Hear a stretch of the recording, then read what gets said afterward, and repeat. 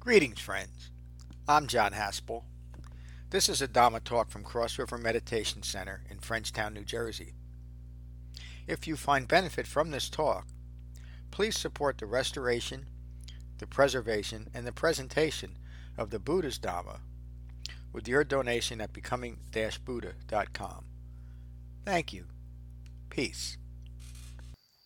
Tonight is the 11th class in our 26th class structured study of the Dhammapada. This chapter is called Jaravagga, and it's a very specific chapter on the essence of Vipassana as it relates to the Buddha's Dhamma. So Vipassana, as the Buddha uses the term, is not some hybrid meditation method or some kind of grasping after insight into everything that arises and passes away. It's very specific, and it's very specific as we covered last year in that great Vipassana introspective insight study we did, to the three marks of existence. And as you'll see in this sutta, the three marks of existence are really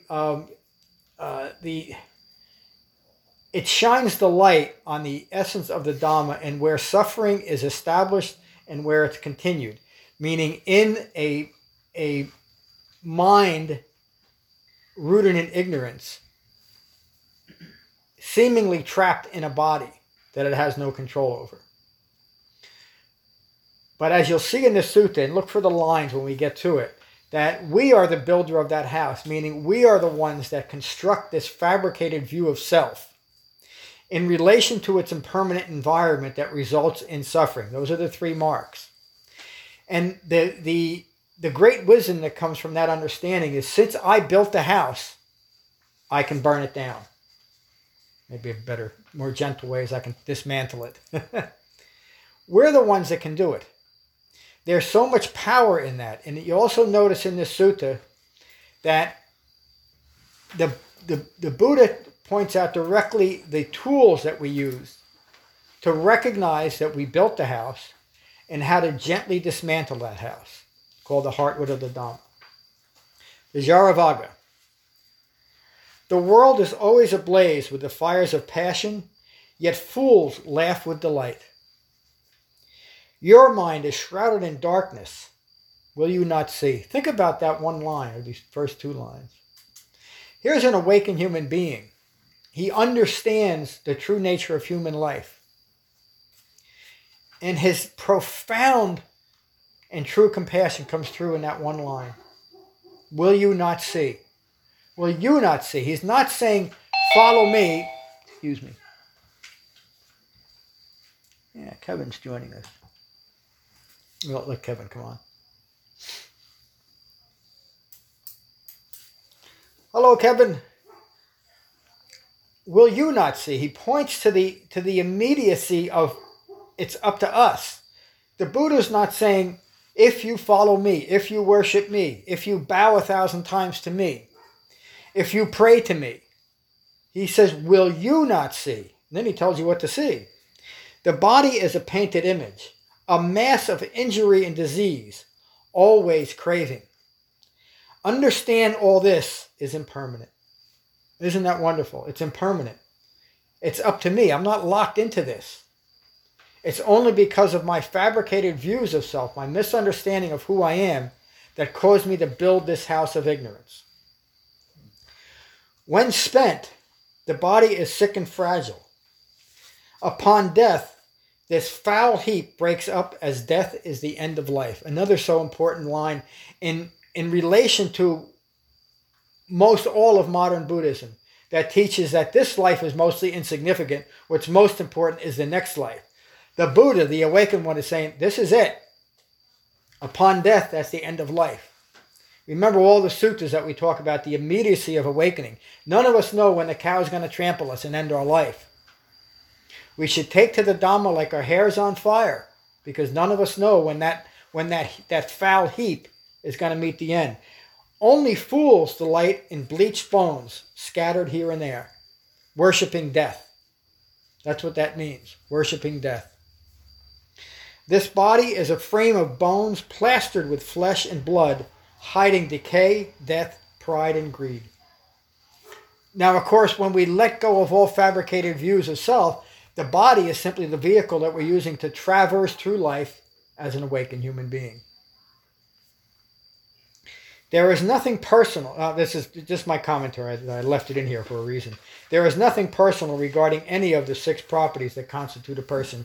You remember the Dhammapada Sutta, where the Buddha teaches very clearly what actually constitutes a human being. 6 properties. The 4 elements, earth, wind, fire, and water. The 5th property called the space property, and the 6th property called the consciousness property.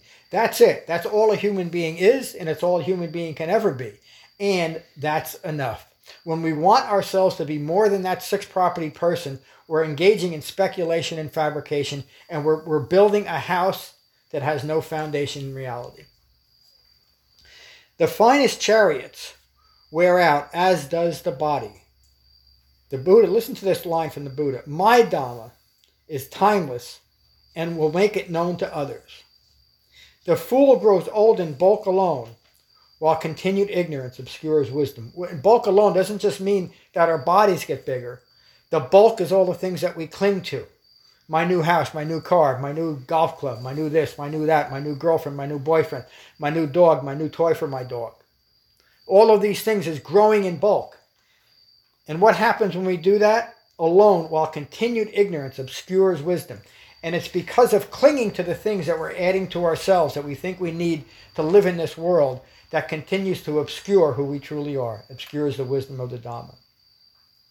And so as we develop the heartwood of the Dhamma and start letting go of all these things that we're clinging to, literally one by one, the Kajaniya Sutta, letting go of fabrications one after another, this is how we do it.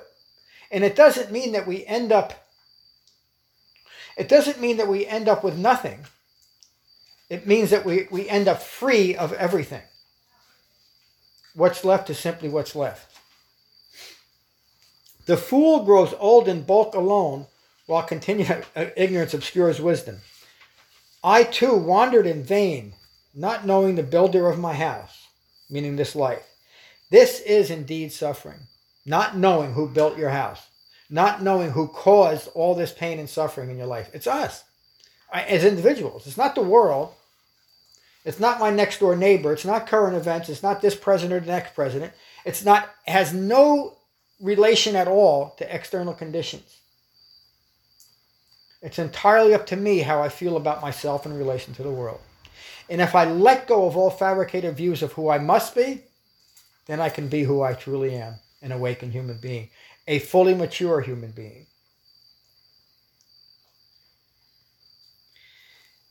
Ignorance, the house builder, you are now seen. Ignorance. Remember how dependent origination starts. From ignorance of 4 noble truths comes fabrications. From fabrications of who we are in relation to the world comes the whole mass of suffering. Ignorance, the house builder, you are now seen. I understand that it's ignorance. Ignorance of what? Ignorance of 4 noble truths. What does 4 noble truths state? As a consequence of human life, there's going to be suffering. Immediately, the Buddha is teaching us the radical acceptance that he understood. As a consequence of having a human life, there's going to be suffering. There's going to be disappointment. There's going to be things along the way that are unpleasant. And if I do not take them personally, I'll simply take another breath and move into the next life experience in a completely impersonal way, without the fires of passion, how the Buddha started this chapter. Ignorance will no longer build my house. Your rafters are broken, your ridgepole destroyed. My mind is free of ignorance. Craving has ended. Ignoring the heartwood of my Dhamma, there is nothing of value gained. We talked about this last week, too, and that last week's sutta related particularly well to this. Adding or adapting or accommodating the Buddha's Dhamma in any way negates the Dhamma.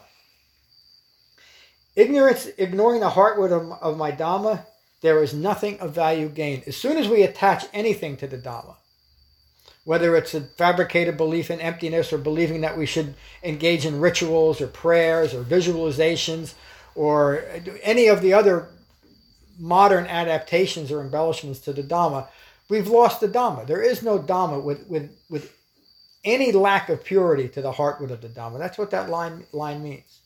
The Buddha taught an eightfold path, not a ninefold path, not a sixfold path, not a onefold path. And when I say onefold path, I'm referring to the idea that it's meditation alone or mind only alone.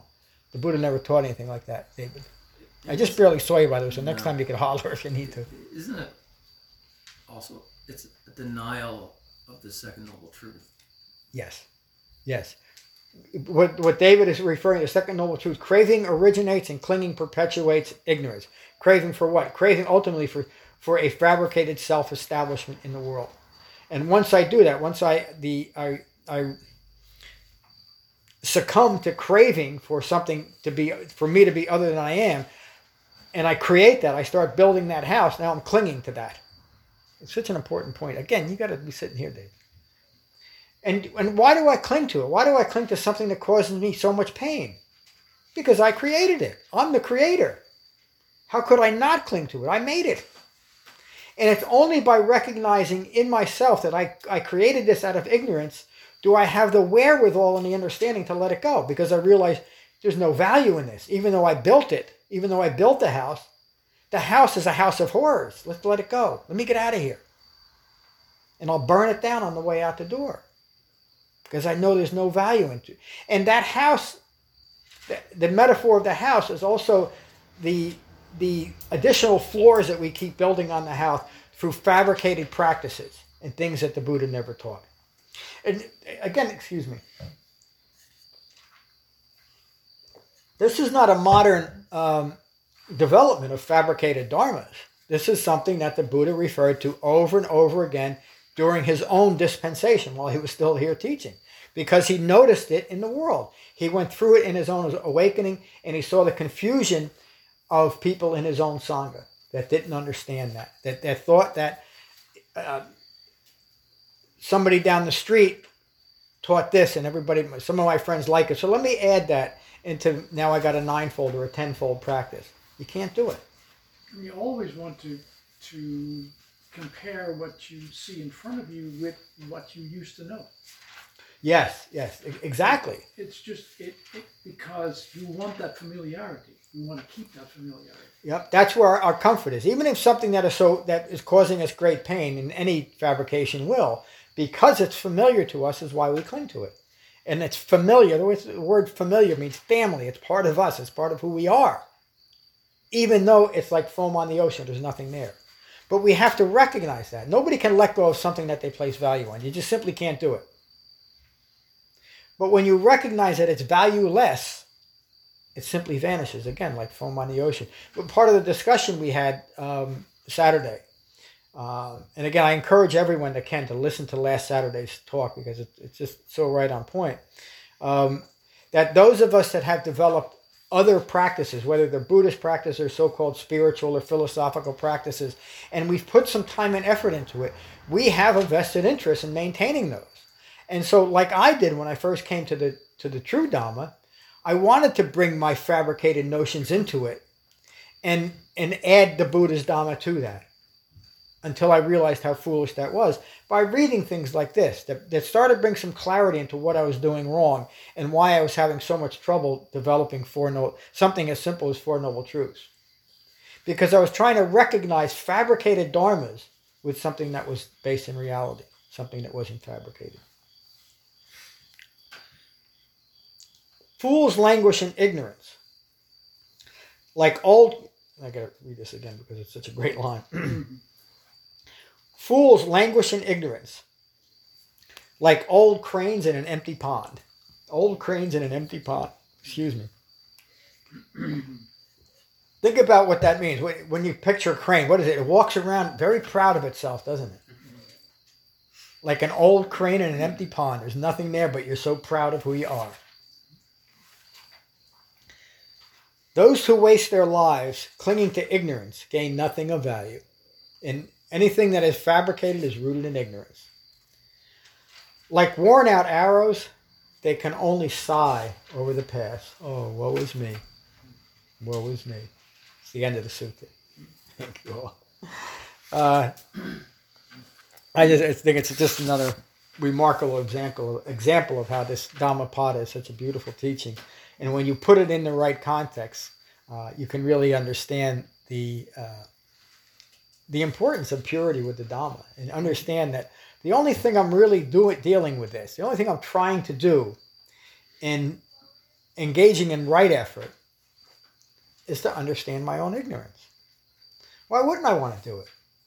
Why do I have so much resistance to understanding my own ignorance? Ram pointed it out. And actually David did too. Because I'm craving for and clinging to the familiarity of my own creation, of my own broken down house. I think people want a 3 noble truth practice.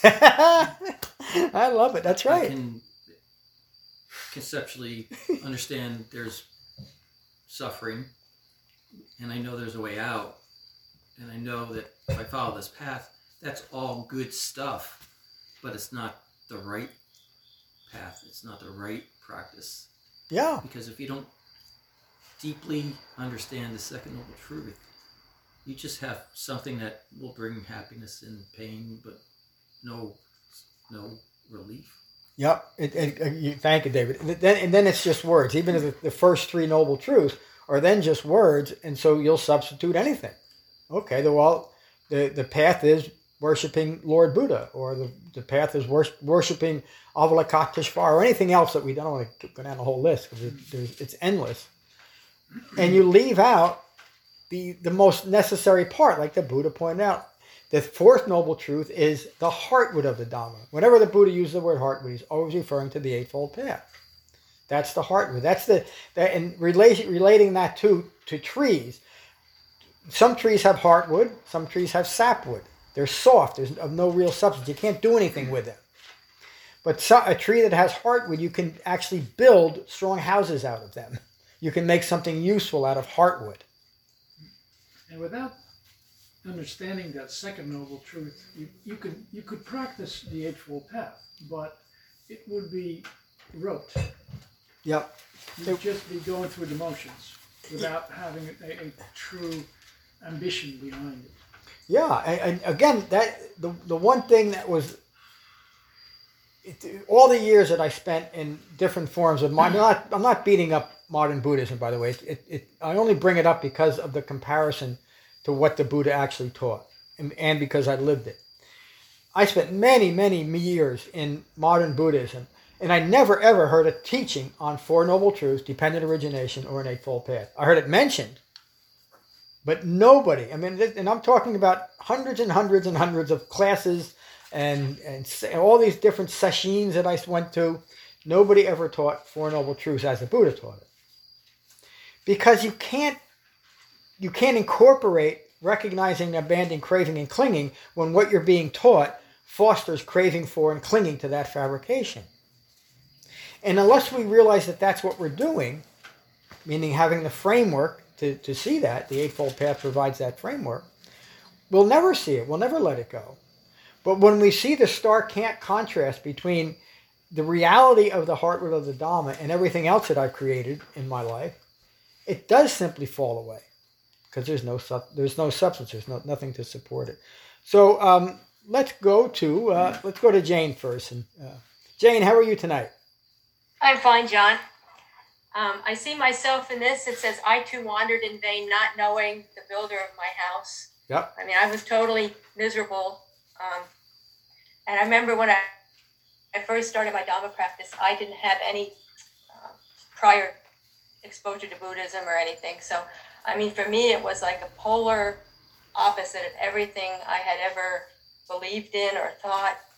And yet immediately, I mean, it just clicked. I mean, I knew there was, I don't know, a clarity, or, I mean, even though I didn't understand the terms, and there was just something about it that, you know, it just explained a lot of thit's. And I can't imagine going back to that other self. Yeah, me either. Jane, if I could, and please tell me you'd rather not answer if it's too personal. I don't think it will be, but it seems to me that you rather quickly realized that the focus of the Buddha's Dhamma was within you and not without you, meaning outside of yourself. That this was a practice that you applied directly to yourself. No? That's true. Yeah. It was. And that's another thing I think that made it meaningful, was because I wanted to be able to do something. I didn't want to have to depend on somebody else to save me or to do this. I mean, I wanted something that I could do for myself. Yeah. Yeah, that is the one. When I finally had that realization, that is what that's what solidified my commitment to the Dhamma. When I realized this is while you were talking, I was thinking of different ways I used to see certain Dhamma teachers, and it was mostly because they presented themselves to me as saviors, as they needed to be worshipped and respected in a way that they didn't necessarily deserve. Not meaning that I should be disrespectful, but they weren't teaching something that was of real value, yet they insisted, and even the rituals around them were geared towards almost like a fake worship and fake respect. And that's another distraction, isn't it? It's creating a scenario where I'm clinging to my view of somebody who is simply just another human being. And which is not how the Buddha portrayed himself always. Never set himself up or held himself out as anything other than a human being, a remarkable human being. But remarkable because he awakened. And that's the only appellation that he ever gave himself was just that. I'm a rightly self-awakened one. And he taught others how to do the same. Become rightly self-awakened. Thanks, Jane. Josh, how are you tonight?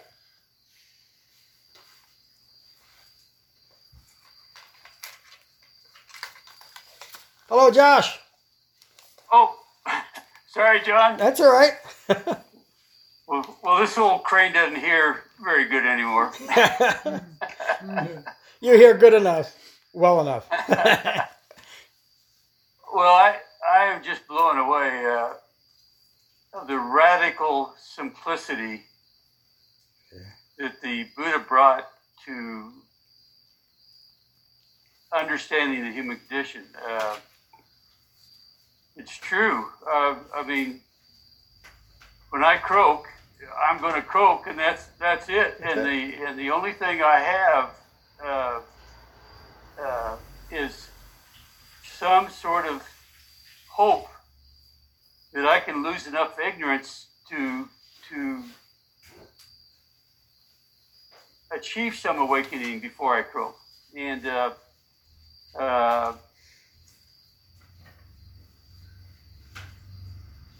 the fact that that there is impermanence and that causes suffering, and that I have this completely fabricated view of myself, as everybody has said tonight and eloquently said, about how do we escape our own minds of how we perceive ourselves and the world around us. It's a big bite to chew to take on that responsibility. But I believe the Buddha figured it out, and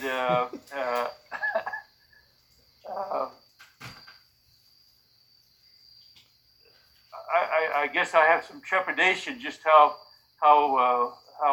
well I can do that. But thank you for the lesson. It was wonderful. Thank you, Josh. I would say you've done a pretty good job so far of recognizing and abandoning a lot of ignorance. And you mentioned something that think about this: that how would a mind rooted in ignorance know that it's ignorant? It couldn't, unless it had a framework to recognize. Another way of saying it was, how would a mind that is completely deluded know that it's deluded? It can't, unless it has a framework to first place that ignorance or that delusion in a way that it can be seen, and then to provide a way out of that, to recognize ignorance. A key component of ignorance is included in the root of the word, ignore. A mind rooted in ignorance is compelled to ignore its own ignorance. That's the problem. This is what the Buddha awakened to. That's his profound awakening. That was his aha moment when you read the story of the Buddha's own awakening. And so he understood that I need a way. In fact, he considered, how can I go teach this? That's when he came up with the heartwood of the Dhamma. The heartwood, the Eightfold Path, is specifically developed and practice to recognize and abandon ignorance of myself in relation to the world I live in. The 3 marks. So, thank you, Josh. Toph, good to see you tonight. Hey, John. Good to see you. Good to be here. You see your buddy Kevin joined us, huh? No, I'm on a mobile thing, so I can't see everybody. But hello to everybody that's there. Great reading tonight. Really good to hear that. My own personal experience is that exact thing. I built up this architecture of what I thought would bring me happiness, and it just turned into a lot of suffering in my life. I think Toph just lost his battery. Toph, if you get back on, or you can just holler, please. Kevin, how are you tonight? Doing well, John. Nice to see everybody. Hey, Josh. Yeah, thank you very much for the talk tonight. I'm going to sit in noble silence. Thank you. I'm glad you joined us. I don't know if you heard, Kevin. If you get a chance, listen to Saturday's class. It was really kind of a special class. So glad you joined us. Hello, David. Where's David? John, I'm good. Thank you. Thank you for joining us. Rob, how are you? I'm good. I can zoom back out before that. I'm starting to really like the Dhammapada. The images are just so great. Yeah. This image of the house, built by Ignorance Incorporated, and this last one that you like too, the old cranes in the empty pond. Yeah. It's just such a deep image. Yeah. A couple of basically dying birds in a pond that's about to lose all of its sustenance for them, and that's the end of life. Yeah, but they're still preening right to the end. Yeah, and it, to me it showed that the Buddha was in life. Yeah. I mean, this is not a guy that was just sitting in some temple somewhere teaching everybody to come along. This guy walked the walk. He was in life, and he just, I could just see him walking around northern India there, just delighting in what was in front of him. It's just, you know, nobody comes up with these lines who hasn't seen it and delighted in it. It's just beautiful. He wasn't just a great teacher. The man was a poet.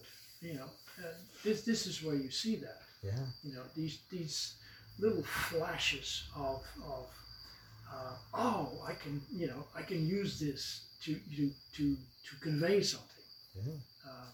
Just wonderful. Thank you. Thank you, Rob. The first few times I read the Dhammapada, post understanding what the Buddha was teaching, I knew that it had an incredible amount of wisdom, but because it was almost always presented as one long poem, it's lost in that. Mm-hmm. And even some of the translations were a little strange. But when you really break it down the way it was originally presented, one chapter after another, it's just a remarkable teaching. And you're getting to be, I think I said this to Lorna a little while ago. The Buddha is let me put these on so I can see all of your reaction. The Buddha is somebody who's become a real human being to all of us, hasn't he? Mm. We see him and we can appreciate what he's done as a human being because he is authentic and he says things like this, right. You know, old cranes in an empty pond. You realize this guy lived a life. And to me, after studying him, the Buddha's words all these years, he's almost like a brother to me, and you know, in that kind of strange way, because I feel like I know him so well, and you're starting to get like that, and that's certainly a reference to that. And the whole idea of worshiping somebody like that is just completely alien. It is. I mean, you all should worship me, but that's something. No, I mean, really, think about that. Right, that's so profound what Ram said. The last thing I would ever want, and it certainly wouldn't happen, is to be worshipped. Because that means I've failed as a teacher. Mm-hmm. Yeah, I've missed the point. I've made you dependent on me. I've become the familiar face to you, not your own. Yeah, you let people make themselves dependent on you. Yes, well, that's part of the whole ritual. Yeah, I've been through that where people sometimes, and this was a long time ago, and it was with my previous practice, that I would be seen as some founding father of the whole thing, and it was immediately clear to me that it was people giving up their own power. Yeah. To me. Yeah. Because it was easier to worship, well, not that worship, but to even admire that. Yeah. Even that has a certain fishiness to it. Oh yeah, and people that are full of fear and self-loathing are very, very quick to give up their power, aren't they? Because now you can save them. Mm-hmm. This image popped into my head a few times tonight because of the subject. I'm going to change the story slightly because I don't want the reference to be recognized. But there was a place I used to go to regularly, and the head teacher was always presented as a direct representative of the Buddha. Mm-hmm. And they used to go through this little ritual at the beginning of every session. There was a little statue, maybe 2 feet tall, on this altar of a statue of the Buddha in this wooden case. And before the head teacher would come in and give his teaching for the day, which is almost always from the Heart Sutra or the Lotus Sutra, they would close the door on this little cabinet hiding the Buddha statue. And it took me a while to get up the courage to ask somebody else, why do they do that? And he says, well, because now we do that because to show that the Buddha is now speaking through the teacher. It can't be right, can it? But the whole point, and I understand why they were doing it in a misguided but altruistic way, because they felt like worship had to be part of their dharma. Mm. And everything the Buddha taught was don't worship anything. Just clear out your mind. Stop building a fabricated house. Hello, Julia. Hello, John. Let's see my comment here. Let's see. This is very I feel like this is very the Buddha gives a very harsh example. And he makes you have almost disgust. The way he describes the words. Yeah. He makes you go experience almost disgust for your material body and material world. But I actually believe that it takes like a dark night of the soul in order to actually experience this. You need to have an experience of deep, almost despair in order to finally have this type of feeling of disdain and with the world, the impermanent world, and to recognize actually the world that it is impermanent and that you're no longer invincible. So it takes that. The reason why I say that is because I actually experienced that. I think I've said this before, where I had a car accident and I was in a coma for many, many hours, for like 13 hours, and when I was young. And I remember when I came out, I had a complete different view of the world.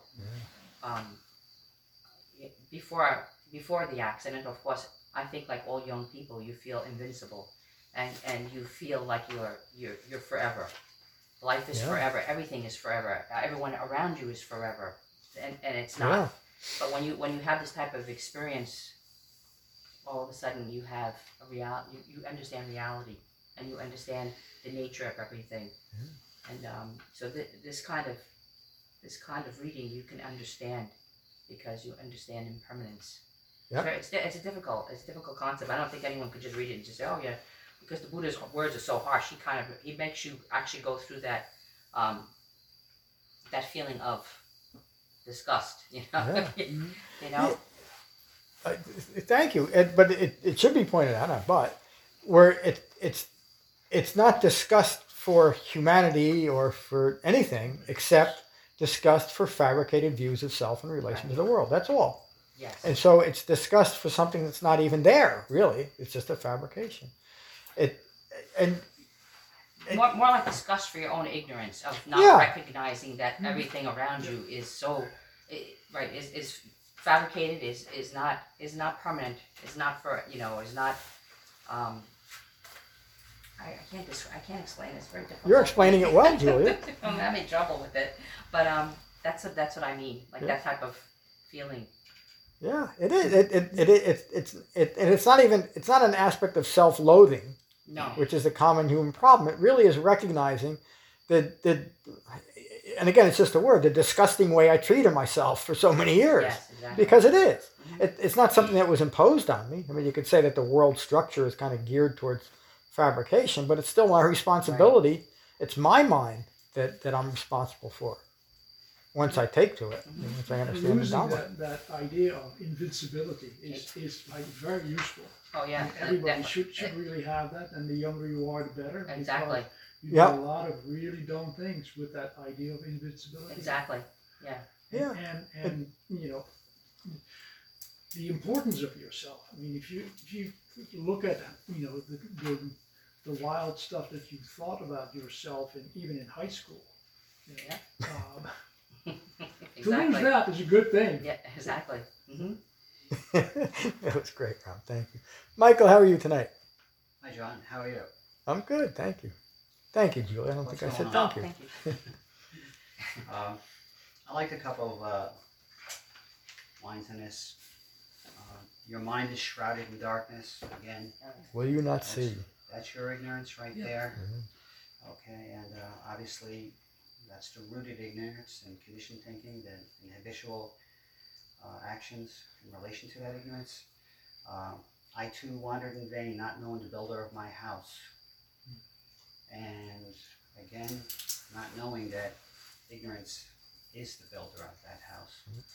So, in going back to the discussion you guys had on Saturday, I believe you were talking about how the Buddha referred to, up until the point he became awakened, he considers that time a waste of life.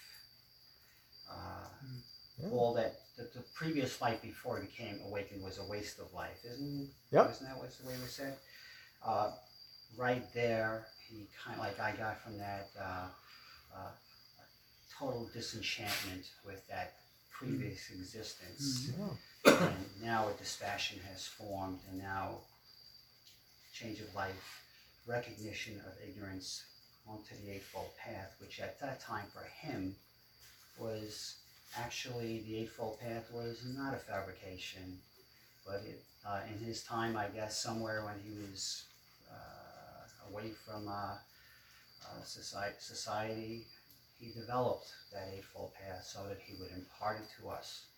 So that's just all comes along with that point in time where you recognize who's been building the house, and then you're, again, recognizing your own ignorance and moving forward from that point on the Eightfold Path. So that's what I got out of it. That's it. Well said, Michael. Thank you. Tim, how are you? Good, John. Hello, everybody. Everybody online. Dhammapada. The Dhammapada. I try to keep focused on the main part of that of the chapter, because we can really go into all aspects of the Dhamma pretty much in all these chapters that we've been reading, which is great because we can see how they interplay. One thing, the first sentence, the second one actually, the body's painted image, where he talks about always craving and understanding that all this is impermanent. That's radical acceptance,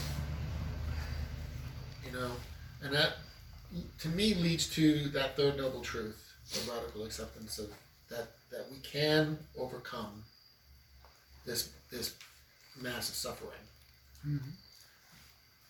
by practicing Heartwood, by practicing Eightfold Path.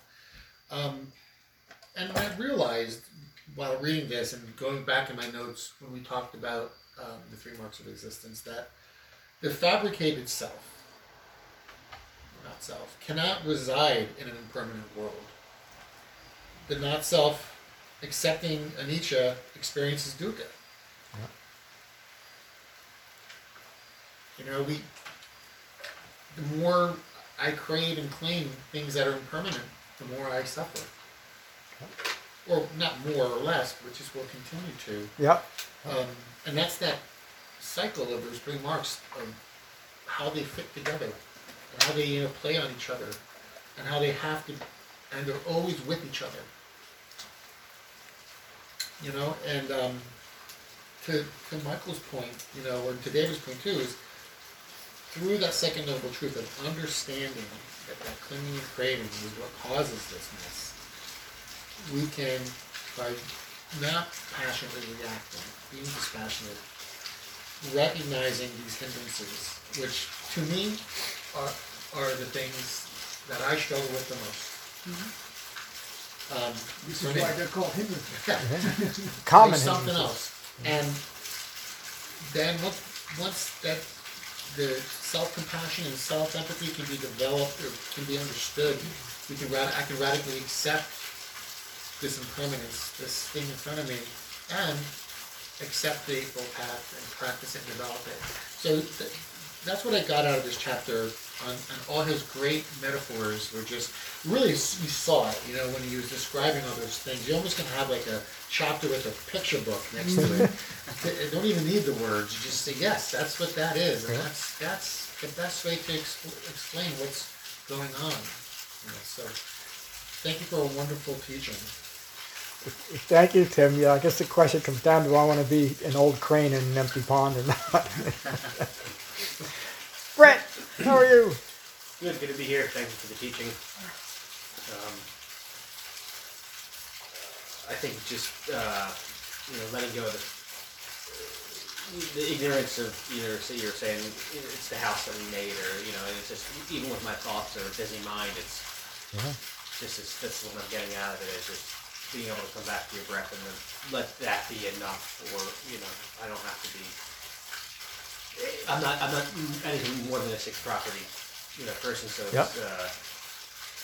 so all the stuff that my racing mind and stuff like that, and just why don't we let them go? Is because why don't we let go of the thoughts? Is because we thought them. And it's just I got that, and I guess the mind rooted in ignorance. With fabrications, I guess if you can see that, then that's easily to let go, or at least you can be able to witness that, and let the fabrications go. So good to be here. Yeah. Keep on practicing. Thank you, Brett. It's just like that. It's just like that. It's direct. There's nothing terribly complicated about this except our minds make it so. But that's a very useful strategy to continue ignorance, is it? To see complications and where there really aren't any. It's a very straightforward and direct path, except our minds want to continue to ignore its own ignorance. But that's it. This is another sutra. You hear me say it all the time, not a sutra, a chapter, that it's an entire Dhamma teaching when you understand the context of the Buddha's Dhamma. Again, it's a problem with the Dhammapada, the way it's usually presented as just one long poem. You don't have that, do you? It's a Dharma by 1 or 2 lines. That's not it. But when you understand this and how to apply it, it's just remarkable, these little chapters. So, great class. We're going to continue our structured study. On Saturday, Ram will be teaching a week from Saturday, continuing our great teachers. I'm still hearing about Kevin's wonderful job he did too. They are, Kevin. People are talking. We'll finish as we always do with the movie rights are coming up. we'll finish with metta as we always do. So again, take a moment to become mindful of your in-breath and your out-breath. These are the Buddha's words on metta from the Karaniya Metta Sutta. This is what should be done by one who is skilled in goodness and who knows the path of peace. Let them be able and upright, straightforward and gentle in speech, humble and not conceited, contented and easily satisfied, unburdened with duties and frugal in their ways, peaceful and calm and wise and skillful, not proud or demanding in nature. Let them not do the slightest thing that the wise would later reprove. Wishing, in gladness and in safety, may all beings be at ease. Whatever living beings there may be, whether they are weak or strong, omitting none, the great or the mighty, medium, short, or small, the seen and the unseen, those living near and far away, those born and to be born, may all beings be at ease. Let none deceive another or despise any being in any state. Let none through anger or ill will wish harm upon another. Even as a mother protects with her life her child, her only child, so with a boundless heart should one cherish all living beings. Radiating kindness over the entire world, spreading upwards to the skies and downwards to the depths, outwards and unbounded, freed from hatred and ill will. Whether standing or walking, seated or lying down, free from drowsiness, one should sustain this recollection. This is said to be the sublime abiding. By not holding to fixed views, the pure-hearted one, having clarity of vision, being freed from all sense desires, is not born again into this world. Thank you all for a wonderful class tonight. Peace. Thank you for listening. I rely on donations to support the continued restoration, preservation, and presentation of the Buddha's Dhamma. If you find benefit here, please consider a donation at becoming-buddha.com. Thank you. Peace.